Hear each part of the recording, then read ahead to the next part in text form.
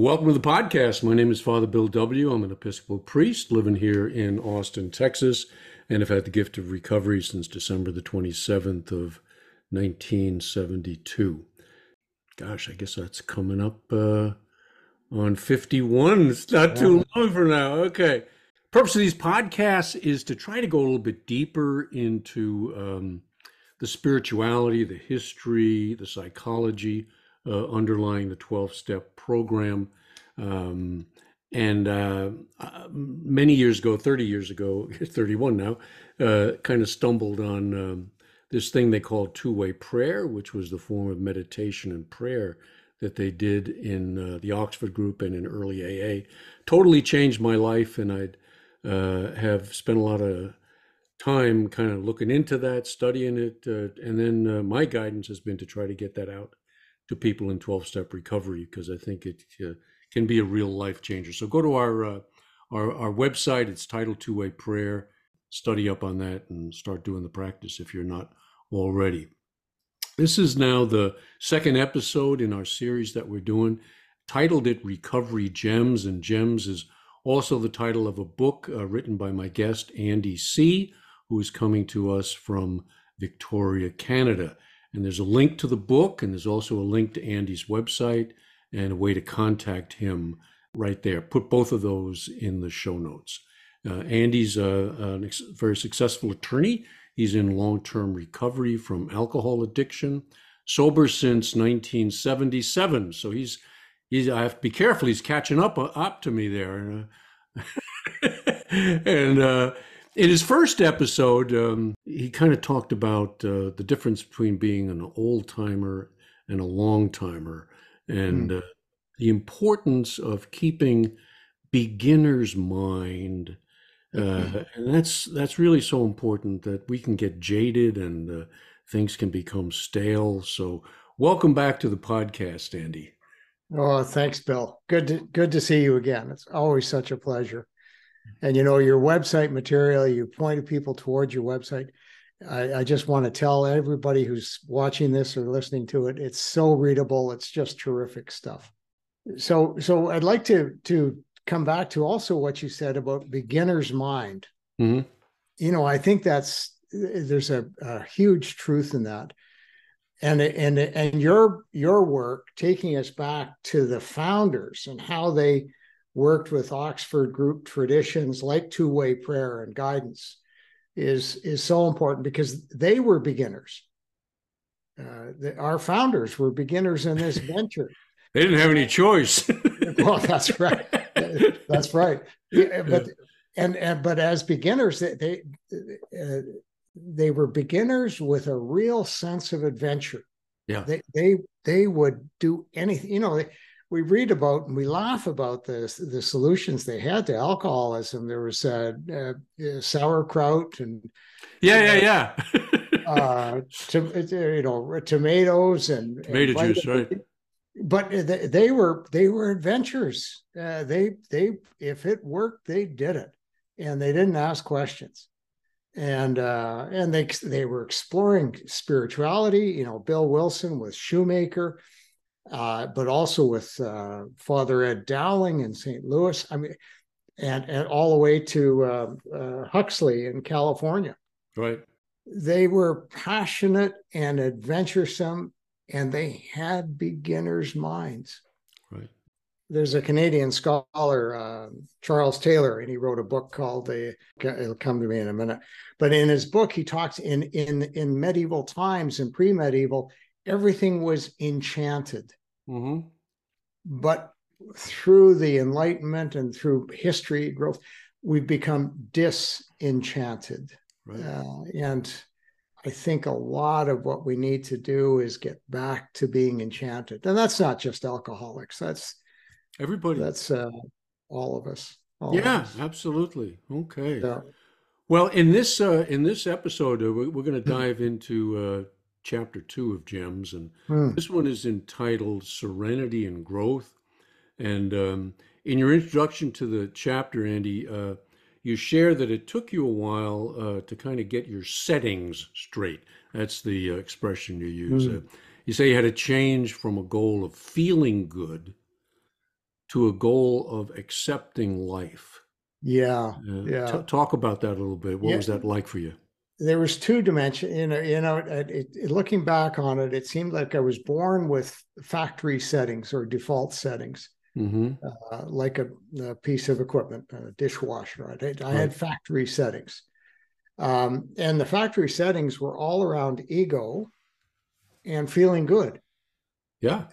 And I had to change that from ego and feeling good to character development and accepting life, which sometimes felt good, but sometimes didn't. That was a huge problem for me. I mean, just there was and when I think about it, that's an enormous task. This morning I put dishes in the dishwasher and I pressed the button and it went to the factory settings. Well, if I had to change the factory settings in my dishwasher, oh my Lord, I'd have to call in it. I think I'd need probably a computer programmer to reset all the chips. And, Right.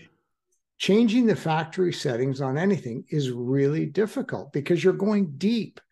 They're embedded in the factory. So something in me was orienting me to ego satisfaction and pain avoidance or pleasure.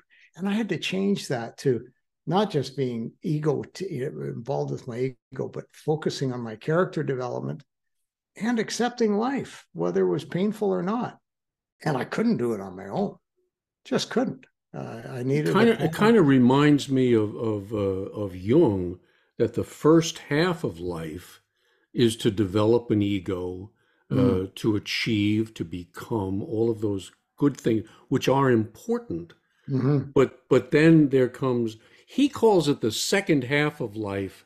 I've always been, around age 35 or something. I'm kind of convinced that when you come into recovery, you're into that second half of life. You're being presented with what that second half of life looks like, wherein the rules change. If you're still into ego development, mm-hmm, ego satisfaction, you're mm-hmm. going to miss it because it's time to shift the factory settings into letting go, Yeah. and living life on life's terms. And that's so important. And you're in several of your podcasts, you focused on Harry Tiebow's Yeah. uh, gifts to our fellowship and to psychiatry, and the resilience and persistency of the ego is just it's astounding. And he recognized it, but we see it in the rooms every day. It just comes back and comes back and comes back. I see it in the mirror. I don't have to go to the rooms. Yeah, yeah, yeah. That's right. Yeah, just look in the mirror. Yeah, Yeah. I yeah, got to watch it, and but that, Andy, is what keeps it fresh. If you think you've done it, then things get stale. But if it, you're set on a course of transformation, it's endless. yeah. Of course, but well, it can keep you fresh, and we have to keep it fresh, Yeah. or we go stale. And the Yeah, keeping it fresh is kind of the subject of this chapter, which is yeah, emotional sobriety. right. Yeah, Yeah, not just not drinking, not drugging, not overeating. Those are all maybe first steps to getting there. yeah. But sometimes a relapse too can really teach you more than 100 lectures or something. It's the pain. The Yep. pain can be a heck of a teacher. So when I'm restless, irritable, and discontent, as the book talks about, some people say, "Oh, isn't that awful?" I don't think it's awful. I think it's an indicator that I've strayed, and if I'll pay attention to it, wake up, as you say, then I can listen to it. It's trying to tell You me something.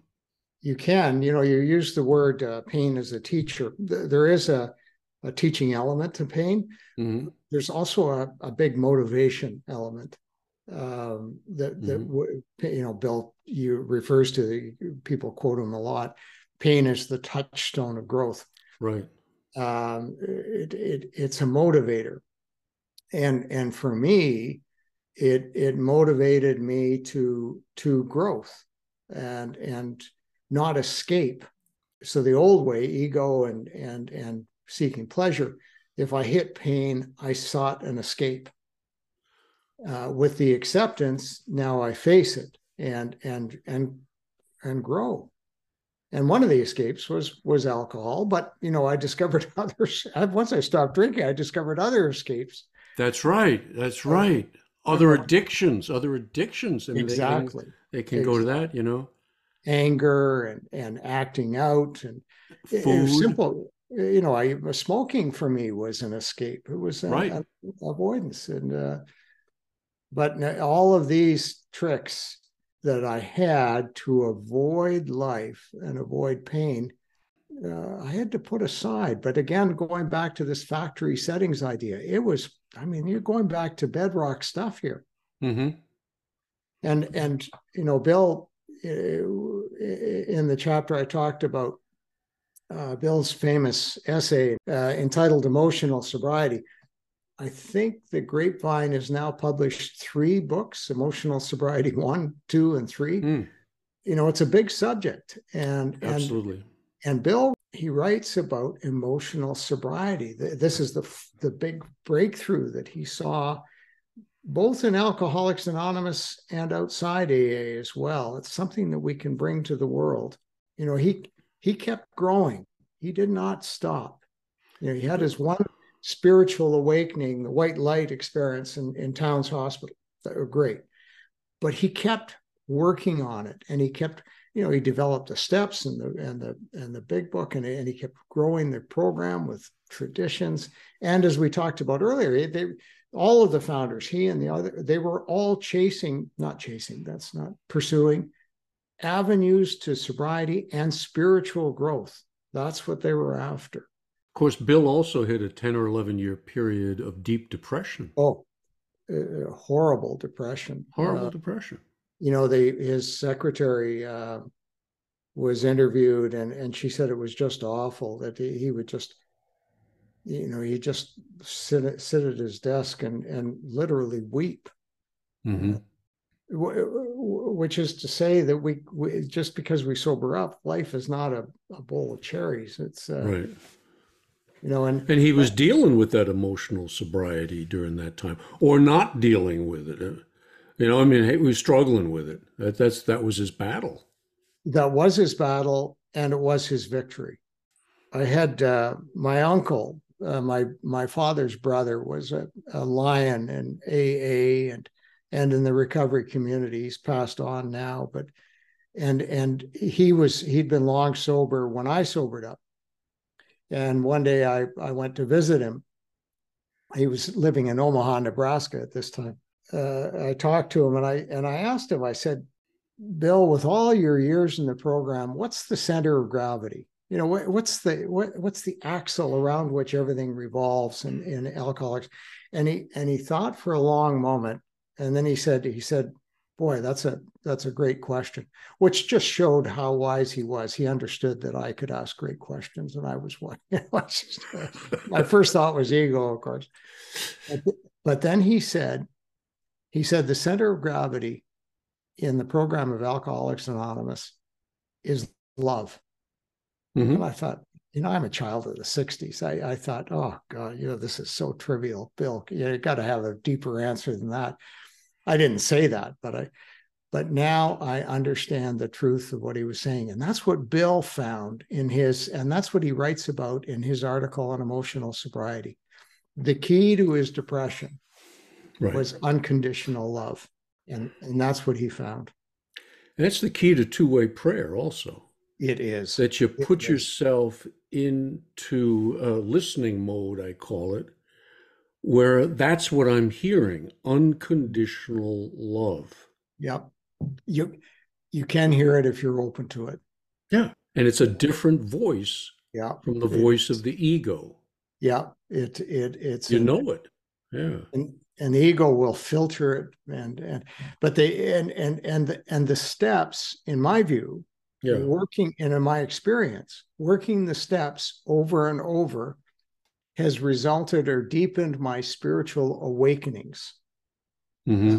And this is another theme that I work on in this part of the book. You know, the step 12, which is the capstone, talks about a spiritual awakening. And if I can have a Mm-hmm. spiritual awakening, I can have another. And Yeah. my first sponsor pointed out, and I pointed out to my guys too, these steps don't wear out with use. It's in fact, they improve, feel more. But whenever I work through the steps, I have another spiritual awakening.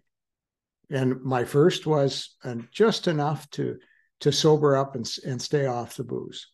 Mm-hmm. Which, when I say just enough, that was huge. And then my second was really to stay stopped. But then I learned to implement the program and practice the steps and induce the principles of the program in all my affairs. Awakenings for me are serial. Like Mm-hmm. it's not that I awaken and that's it. It's done, over and done with, right? No, I can be a bit awake and then a bit more awake. When I wake up in the morning, I'm not a morning. Are you a morning person? Yes, yes. Oh, okay. Well, yeah, my wife is a morning person as Yeah. well. I'm convinced that people who are burst out of the bed and are bright and cheery, actually, they're masking deep psychological problems. No, hey, I don't wake up happy, joyous, and free. Oh, I okay. wake up in terror, and I better get my act together quickly. It's just that I get up early, and I function better between five Oh, and in the morning and yeah. five in the nighttime. I'm shot. That's Well, what I mean by a morning person. I don't get up well in the morning. I mean, Yeah, that's I'm fine. groggy and I get up and the first thing I do is I hit my knees and I say, God, actually I use a prayer. I arise as I get up, I arise, O God, Lord, to do thy will. And I say that just it's automatic. If I had to think about it, I wouldn't. And I go into the bathroom and I splash some water on my face and I comb my hair. That's the first awakening. Then I go in and I get a cup of coffee and I take a first sip, and that's really a kind of a second awakening. Thank God for coffee. Yeah, yeah, yeah, yeah, I mean that seriously. yeah. Oh, I God, do. you did well with that one. Yeah, yeah, yeah. That was a good one. Yeah. But then I have breakfast, and I'm a bit more awake. And my wife now knows that it's okay. Now he's had breakfast. He's civilized. He can talk to him. My awakenings are progressive, and my Hmm. spiritual awakening was progressive. And if, my spiritual life is different now than it was 5 years ago and 3 years ago, and it's been a progression of awakenings. Hmm. And I heard that in your story when I first heard you and you talked about meeting your friend. Earl Thank Husband you, was his name. thank He, you. he was an AA archivist in It, Oklahoma City. exactly, and you Yeah, talked about blew my meeting mind. him, and the sort of you didn't use this, but it was as if the scales fell from your eyes. That's right. And so I heard that and I thought, this Bill Wigmore, he's like me. He's had another spiritual awakening, Hmm. and so they come. Yeah, And when especially when they're most needed. that's And that, right. that may be the purpose of the pain stuff. Certainly, in the beginning days, there's the purpose of the pain. Yeah, the gift of desperation, we call it. Yeah. It's not just for the newcomer. Yes. You can get desperate at 20, 30, 40 years sober too. And it's not all bad. No. No. It's not all bad. So you have a chapter in there on am I host to God or am I slave to my ego, Yeah. which is kind of what we're starting to talk about. Can you run with that baby for a while? Yeah. No. It was a great share that I heard in a meeting, and I dwelled on it, and it's I think it's a huge insight. There's a couple of insights in there. A host to God or slave to my ego. Mm, It's really easy to become a slave. To become a slave is instantaneous. You think back to Roman days, all you had to do was lose the battle, and you're a slave. right. You're locked in chains and you're marched away. It's so easy. To be a host takes a lot more work. you have to think about, you're going to host a meal. You got to think about your menu. You got to get the food organized. You send out the invitations. To be a host is harder work and longer than it is to be a slave. But then once you become a slave, now the pain and misery starts. It's tough being a slave. And being a slave to my ego is very hard.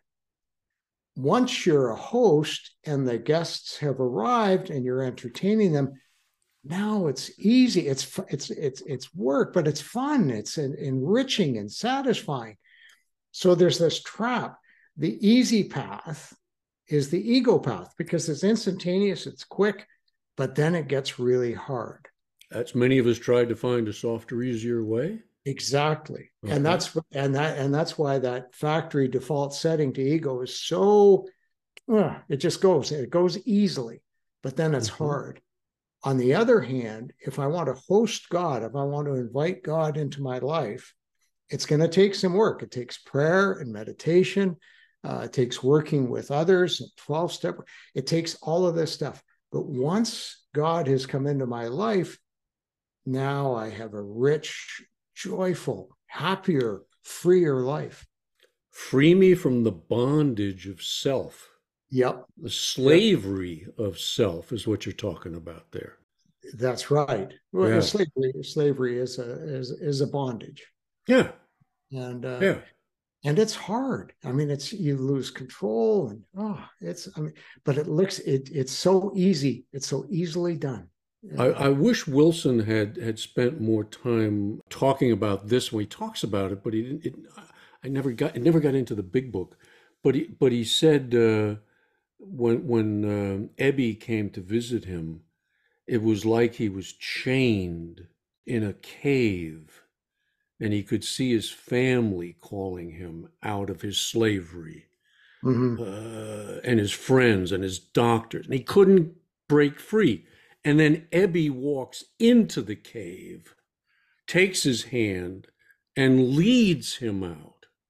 So beautiful, beautiful description of the feeling state, the emotional state of the addict when we meet somebody who's found the answer to our own slavery. These people are free. They're happy, joyous, and free, and I'm not. Yeah. Yeah, how'd you do it? Tell me how you do it, guy. Yeah. No, it's and there's a process issue that you've touched on too that they discovered, that Bill discovered with Ebby and then brought to Dr. Bob, the process of identification. I write about the importance of Ebby looking attractive. Bill described him in the big book as there was something in his eyes. There was something about him. And it was attractive. And I think that it's so important for us, particularly as old timers, to look attractive, not to put it on, but actually to be attractive. And this is why it's so important for old timers to continue to grow, because newcomers want to see that. Well, they don't want to see it, but they can see that spark of life, that joy of life that we can discover and find if we have serial spiritual awakenings. But the attraction for me was honesty. Not that I've got it all together. I was playing I've got it all together my whole life. Yeah. I was then confronted by people who say, I don't have it all together. And it's okay not to have it all together. That's freedom. Yeah. That's real freedom. I mean, we can get locked into the persona and look good and all that happy nonsense, but it ain't real. And the emotionally, something's registering inside. I mean, I'm a pretty good BS spotter. We'll get to that, because I'm full of it myself. And part of what we're talking about here in being attractive, it's an overused word. It started in the 90s, but the word authentic, there's an authenticity, which is, it's deeper and more meaningful than mere honesty. we're dealing with an authentic self. And again, that comes from spiritual awakenings, which is the result of practicing these steps in all our affairs. Right.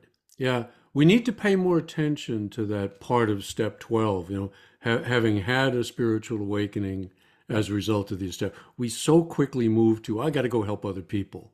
Yeah. It's there and it's important. But boy, don't miss that first one, because that's the challenge. The first one being Having had a spiritual awakening, having right. had go into that in some depth is what we need to do.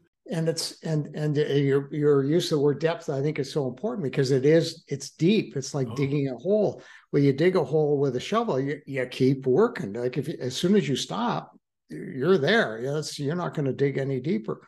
But as long as you keep digging with the shovel, which is the steps, that's the instrument that we've been given, and it's a marvelous. Yeah. Now you and I and I'm in a real minority position on this, and I know that. That I only work steps 10, 11, and 12. And that's a real minority thing.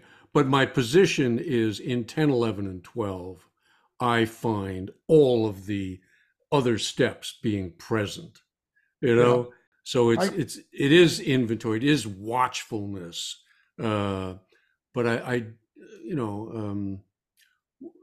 don't want to go off on that too much. It's just, I think we come to the same place, that there's a process. There's something that's happening through those steps, is what you're saying, that reduces ego, that aligns us with God and true self, and relieves us of that bondage. And that's what people see in people who've got it. Chuck Chamberlain, I know you're familiar with New Pair of Glasses. I saw him in Atlanta. I was 5 or 6 years sober. And I swear to God, when he came out on the stage to give his talk, there was a light around his face. I mean, he was just shining. You could feel it, Yeah. And that's, I think, what you're talking about there. When we got to be offering people more than just drudgery. It's got to be exciting, especially for young people. Yes, we have to be exciting. Yeah, and we have to be excited. And excited both. Yeah. Back to the beginning of this podcast, we have to have beginners' minds. The same attitude as the founders. Right. This is an adventure, and an adventure in sobriety. Bill, I'm sure you're the same, but I see guys go back out drinking, and some of them don't make it. They die. That's right. And my heart breaks. But I watched them in my early sobriety. Yeah. And George would go out and I'll be back. And he couldn't get back. No. Couldn't get back. And I weep. Some days I get angry with God for visiting this curse upon us. But then I redouble my efforts. I say, okay, get back to work, because there's behind George, if who just died, there are others who want what we have. But it's and George carries a hell of a lesson. Hell of a very important lesson. One of my expressions is that an awful lot of guys have paid a terrible price for my sobriety. That's well said. Yeah, it's well said. But no, it's just it's for all of us to just keep engaged and keep going, because another one of the little gems in this chapter is the rule of 3 ups. It was Harold in Calgary. It was a great share, and he said, when we're drinking, we can die and be covered up, we can go insane and be locked up, or we can come to AA and we can sober up. And I thought, oh, it's great. You know, there's the 3 ups. We can die and be covered up, go insane and be locked up, or we can come to AA and be sober up. And then the next morning, I made note of it in my little notes, and I was thinking about it the next morning. I thought, you know, there's another rule of 3 ups in AA. We can freeze up. We can freeze our sobriety and not grow, and that can lead to a slip up if we're not careful, or we can unfreeze and thaw ourselves out and grow up. So there's 2 rules of 3. I thought, and the third, the growing up is the emotional sobriety. It's exactly that. It's exactly that. And it frequently involves pain and another gift of desperation, which stimulates me to work on my character again, which then allows me to stand in the sunlight of the Spirit. So it's the growing up. Which follows pain sometimes. But one of the other things that I discovered, and I've written about this too, is a letter between Bill Wilson and Father Ed Dowling. And Bill used to send chapters of the 12 and 12 to Father Ed that he was working on, and he would ask him for comments. And he sent the chapter 6, step 6, to Father Ed, and Father Ed wrote back and said, "So, what do you mean by separates the men from the boys?" Now, when I saw that, when I first read it, these steps separates the men from the boys, I thought Bill was saying they're tough. You know, it's kind of like when the going gets tough, the tough. Yeah, right. But then what Bill wrote back to Father Ed is, what I mean by separating the men from the boys still need the lash of pain to accept their character defects and begin to work on them. I thought, whoa.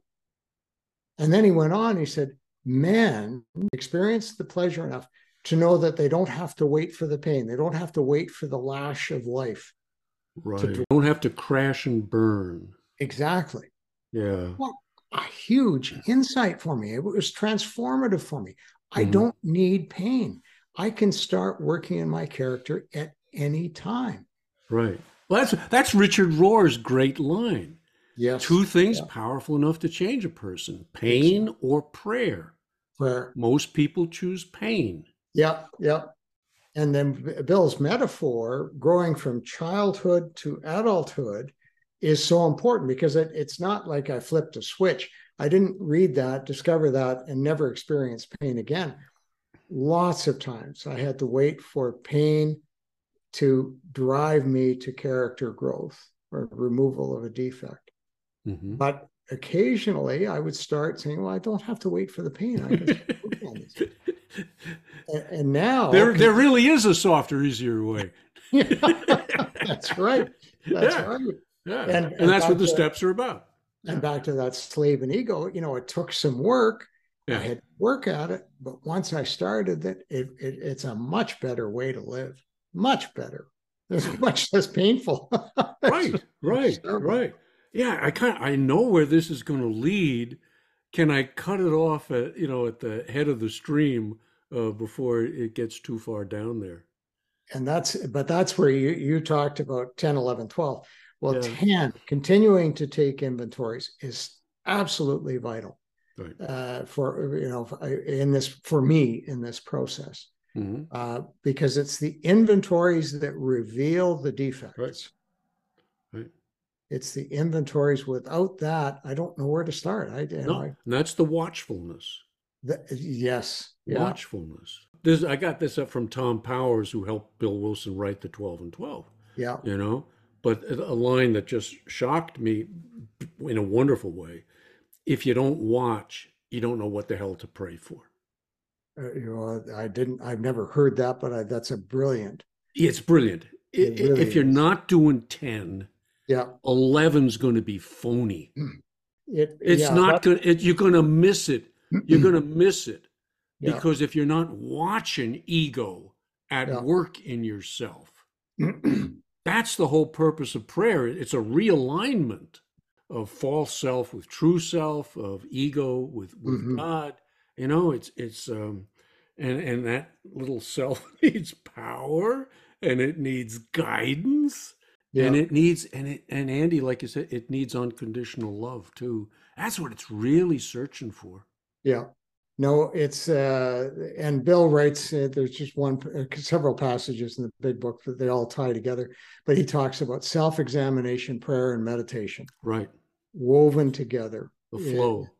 Yeah, Yeah, it's a flow. working together. It's like three cogs and they're Right. rotating, and but initially it was pain that drove me to that. You know, Sure. Yeah. that it worked first with drinking. The pain drove me to, I've got to, geez, this is going badly. I'm, car accidents and Yeah. embarrassing. It was not pleasure that drove me to the program. It was pain. Right. And that drove me through my first cycle of the steps. But then Right. I did another cycle, Mhm. and so I keep back to the ups. I keep growing up, which avoids slip ups. Exactly, Yeah. exactly. I mean, I've kind of come to this thing in my own checking on myself, you know, when my behavior or my emotional response or reaction to a situation is disproportionate to the event, it's my inner child. Yeah. I'm 6 years old. Yeah. I'm stuck Yeah. back in that cave as a Yeah. little kid who's wanting to throw a temper tantrum. I was driving, listening to one of your podcasts, and I heard this before, but I laughed. I almost drove off the road when you talked about the story of a researcher, and he wanted to find out more about alcoholism and for psychological research. So, Yeah, and he approached a mentor who was a genius in working with alcoholics, and said, where can I find good research? And his mentor said, read any textbook on child psychology. that's right. That's right. And you'll have nailed the alcoholic That's mind. right. That's And right. it's so true. I do an annual inventory every year at my Yeah. 80th birthday. And last year, the defect that I walked away with to work on for 2023 it was like going back to the future. It was childish grandiosity again. It was still manifesting in my life. This is after 45 years of sobriety and all Right. these meetings. Still, I can default to this childish grandiosity. Right. That's right. Yeah. And that, to me, that was the source of Wilson's depression. His default was back to his rejection that I'm not good enough. The rejection that he received in childhood from his father leaving, from Mm-hmm. his mother leaving, Mm-hmm. you know, the hole that got created in that guy's soul was Yeah, so deep, you know, and I got to become the number one man. that's right. What was what he set out to do. Yeah, because that gave him value. The only thing that did, but it was so false. There's never enough of it. Well, not only false, but and he uses the word dependency. Uh-huh. To be the number one man in the world's eyes is to Yeah, be a slave to the world. that's an important addition to that. That's right. Yeah, you're absolutely dependent on what the world ranks as number one. Completely Right. dependent. Right. And That's the trap. it is the trap. Yeah. There are other traps, but that's a big one. Oh yes. Yeah, no shortage of traps out there, Andy. You guys No. in the North Woods ought to know that pretty well. Oh yeah, we have a lot of them. Some bite, some crush. All over the place. You know, lots of I want to join two of these little reflections that you have in there together because I think they kind of go together. One is if you can spot it, you got it. mm, But the other one is pray for the SOB. yeah, They really go hand in hand, don't they? they can. They Yeah, can. yeah, yeah. So talk about that. When I'm in the zone, they do link up. Right. Yeah, they pray for the SOB. That was it was my first experience of applying the steps in one of my affairs in life. And I became so angry with a fellow that I actually became desperate enough to talk to my sponsor. Oh, geez. Yeah, yeah. And he said, I'll never forget, he said, I've only been as angry as you are once in my life. And the solution hurt so much. I never let myself get that angry again. I thought, oh Lord, what's the solution? And he said, you have to get on your knees in the morning and you have to talk to God about this guy and be honest. And so I remember I got on my knees the next morning and I remember saying, God, Frank said I had to get on my knees and talk to you about this guy. You know what I think about him. You know my heart. You know everything. You know I don't like him. I don't want him. I want nothing to do with him. And I think I said something like, it's been said that you never make mistakes. I think you made a mistake with this guy. And it just, if you could take him away, that would be great. Right. And then every morning I did it. And about a week later, I found myself the prayer changing. And I was talking to God. And I said, God, I still don't like him. I still don't want him in my life. But if for your universe to unfold, something good has to happen to him, I'm okay with that. And then about a week after that, I found myself saying, to my utter surprise, God, I don't want him, I don't like him, but bless him. Hmm. And that changed my attitude towards it. The whole relationship changed. It was the first time I'd used a step or a process to solve a personal problem. And it was just magical. But part of that magic too was, which is the spot. If you spot it, you got it. And this is where they're connected. When I see something that irritates me or makes me angry, there, with a 90% degree of confidence, I'm doing the same thing. Or I couldn't see it. I wouldn't see it. Yeah. But so now in my inventory, my daily, my weekly, my monthly, my quarterly, and my annual inventories, if something is irritating me or making me angry, as I say, with a 90% degree of confidence, that's a mirror. I'm looking at it. In my life, I'm doing that. Yeah. If somebody cuts me off in traffic within seconds, I realize, if I'm aware, I'm cutting somebody else off in traffic. Or at least I wanted to. Or I wanted to, or I tried to. Yeah. Or thought about it. If I hear somebody gossiping and that irritates me, right, I think back and I said, well, geez, I was doing the same thing just an hour earlier. But I don't want to look at my stuff. I want to look at his stuff or her stuff. That's right. And so it seems to be inside my head. And the guys that I work with, they discover the same thing. Right. What irritates us and makes us angry in the behaviors of other people, we ourselves are doing. And so for me, it's been a huge, so it turned, this guy that I had to pray for, all of the stuff that he was doing, all of the defects that I identified in his character, I had. Mm-hmm. And if I spot it, I've got it. The other rule is, huge lesson. Yeah. The other rule that we often hear in the rooms, if you're pointing at somebody like this, there's 3 fingers pointing back at me. Mm-hmm. So no, but what I was awfully good. When I came into the program, I discovered I was awfully good at taking everybody else's inventory. I mean, it was a gift, Yeah. Stunk at taking mine.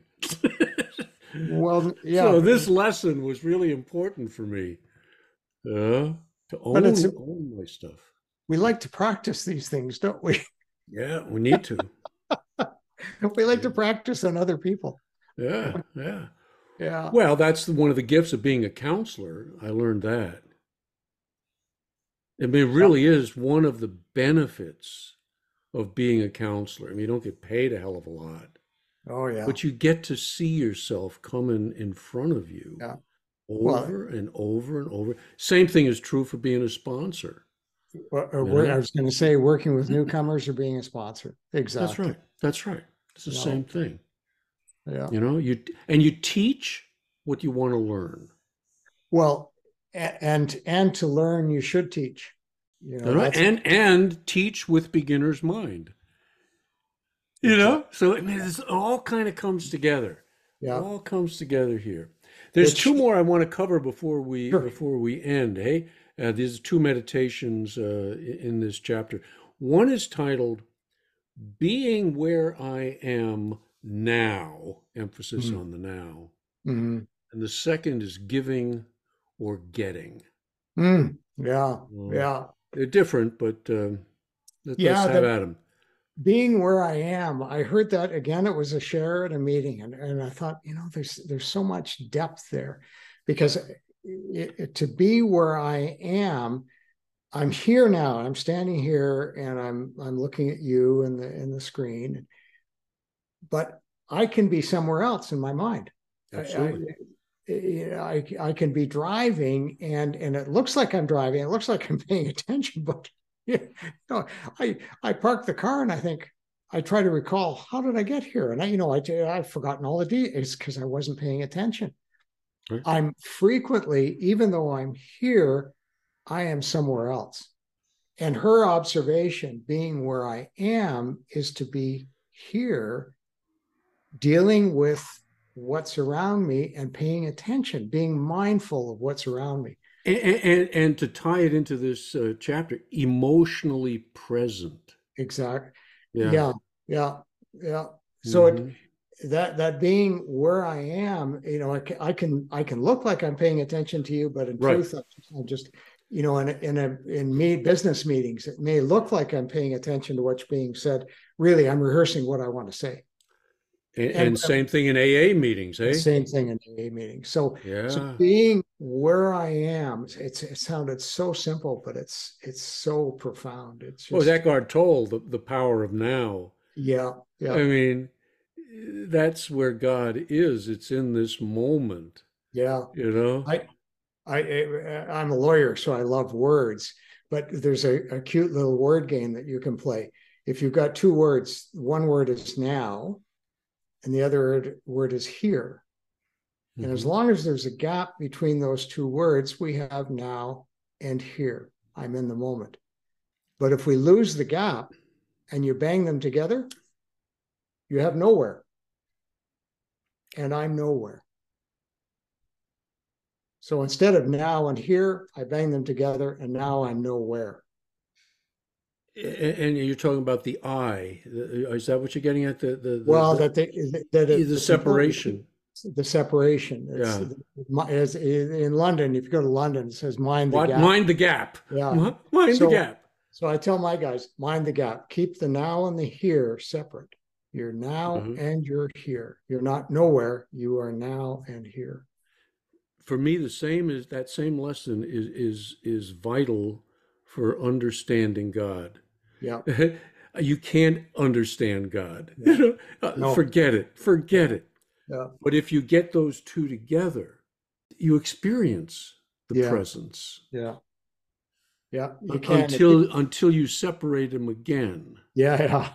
which doesn't take long usually. Yeah. No, it can happen like that. Like that, like Yeah. that. Giving or Giving and getting. getting. It was a sponsee, he taught me this. It was a great lesson. I can go to a meeting. Let's use an AA meeting as an example. I can go into a meeting with with two different attitudes, one of two different attitudes. I can go there to get something, Right. or I can go there to give something. And that's true for AA meetings. It's true for getting up in the day. It's true for meeting somebody for coffee. Am I there to give, or am I there to get? And it always works out better if I'm there to give. Never, and it's suboptimal to get. And coming back to the old timers, long timers, you hear guys complaining, and gals as well, but people complaining about, I'm not getting anything out of my AA meetings. It's Right. it's all old. I've heard it all before. I'm not getting anything, so I'm not going to AA meetings anymore. And I Right. think, oh, you're not there to get, you're there to give. And if you're unsatisfied with the meetings, it means you're there to get, not to give. So that's the lesson that I took away from his little expression, to give or to get. And he just said, when I'm feeling bored or disconnected, I think, am I there to get or am I there to give? Which is what spirituality is really all about. It's selflessness. It And is. It yeah, is. It is. And it's important to give, in love too. That right. to give in anger is unhelpful. Yeah. Two quick lessons that I learned, the similar thing. One early sobriety, went to a meeting, went back to my sponsor, said that was a lousy meeting, and exactly that was his retort. What did you bring Yeah. to it? Yeah. The other was from a different guy who said I go to meetings to stay sober. Mm, If I happen to enjoy them, that's mm, lanyap. yeah. That's Yeah. extra, you Yeah. know? Yeah. And I think both are true. Yeah. Both are true. And Boy, it, the and ego loves to be entertained, doesn't it? It just it if you does. won't And entertain me, I'm out of here. and I often hear AA old timers, I'm tired of meetings, people droning on about their problems, and nobody's talking about the solution. And they bitch and bitch and bitch. Excuse my language, but they That's quite. I complain. speak the language. Yes. Oh, okay. Glad to hear it. Glad to Yeah, hear it. I have the blessings of an Episcopalian priest. absolutely. That's good. But I say to them, then the thing you should focus on is give an example of what you'd like to see in the meeting.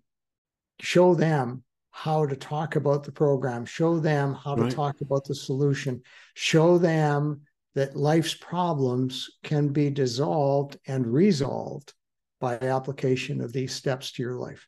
Yeah. And if I'm living in the now and bringing my now to the table, Yeah, then people are going to relate to it. yeah, If I exactly. go to the meeting and I'm going to talk about how I was 30, 40, 50 years ago, I'm not in the now, they're not in the now, Yeah, and we ain't really meeting. no, no, And we're not seeing the what it means by that spiritual awakening. right, right. We're not And back sharing in that. And back to the point, we go Yeah. to these meetings not to get, initially, yeah, for sure. When we're newcomers, we're getting, but very quickly we give. Okay. And if we don't, and you keep going to meetings, you're just going to become a long timer, not an old There you timer. go. There you Yeah, go. yeah, yeah. Okay. Well, listen. Time to wrap up. Okay. I wanna. Yeah, it was good. It was good. Thank you, Andy, for sharing some of your experience, strength, and hope as you've gone along for how long? 40 what years? 40, 46 46. All last right. month, last You're month. getting Catching up. respect. You're getting respectable, man. You're almost there. All right. You keep coming back, buddy. And I Yeah, want to thank our listeners. I hope some of these gems were helpful for you. Again, go to the show notes under the listings here, and you'll find a link to Wilson's thing on emotional sobriety. And I encourage you to read that, and even more importantly, to yeah. start practicing it. So it's time for all of us to grow up. Next episode, Andy's going to come back, and we're going to focus on this 12-step journey and the effect that the steps have on our self-will, on our self-centeredness. It's the root of the problem. The alcohol, the drugs, the food, that's the symptom of the problem. Yeah. We're going to dig around some roots next time. So please come back. Andy, look forward to catching you next time. And Thanks so much for listening. Everybody, God bless, and you guys keep coming back.